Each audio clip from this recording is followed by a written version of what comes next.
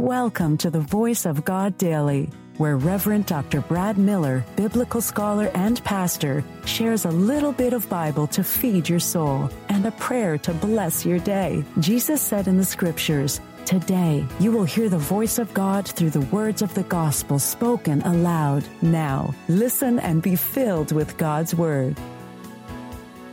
Hey there. Do you enjoy reading the Bible and listening to daily devotionals?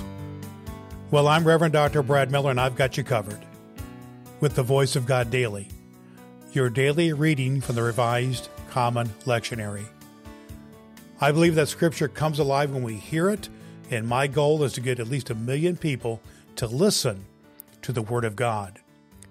You can help me achieve that by sharing the Voice of God Daily with just one person in your life. If you have some spare time, don't forget to rate and review the Voice of God Daily on Apple Podcast. You can also download the ABC 1-2-3 Bible Study Guide from voiceofgoddaily.com to help you study the Bible better. Before we dive into today's reading, let's take a moment to pray together using a breath prayer.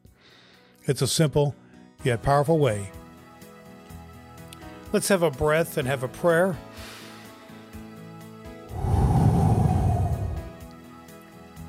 To fulfill the ancient promise of salvation, O God, you made a covenant with our ancestors and pledged them descendants more numerous than the stars. Grant that all people may share in the blessings of your covenant, accomplished through the death and resurrection of your Son, and sealed by the gift of your Spirit. Amen. The Voice of God in the New Testament lectionary reading for this very day. For the Gospel of Matthew 18, 21 through 35, reading from the New Life Version. True forgiveness. Then Peter came to Jesus and said, "Lord, how many times may my brother sin against me and I forgive him? Up to 7 times? Jesus said to him, "I tell you, not 7 times, but 70 times 7. The holy nation of heaven is like a king who wanted to find out how much money his servants owed him. As he began, one of the servants was brought to him who owed him very much money.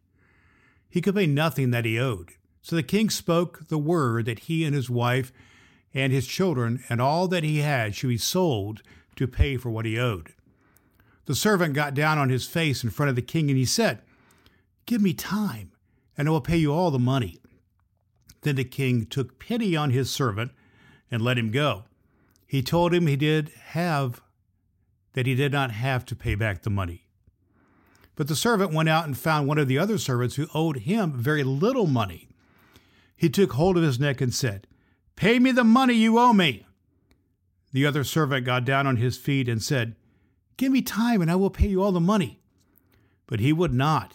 He had him put in prison until he could pay the money. When the other servants saw what had happened, they were very sorry. They came and told the king all that was done. Then the king called for the first one. He said, 'You bad servant, I forgave you. I said that you would not have to pay back any of the money you owed me because you asked me.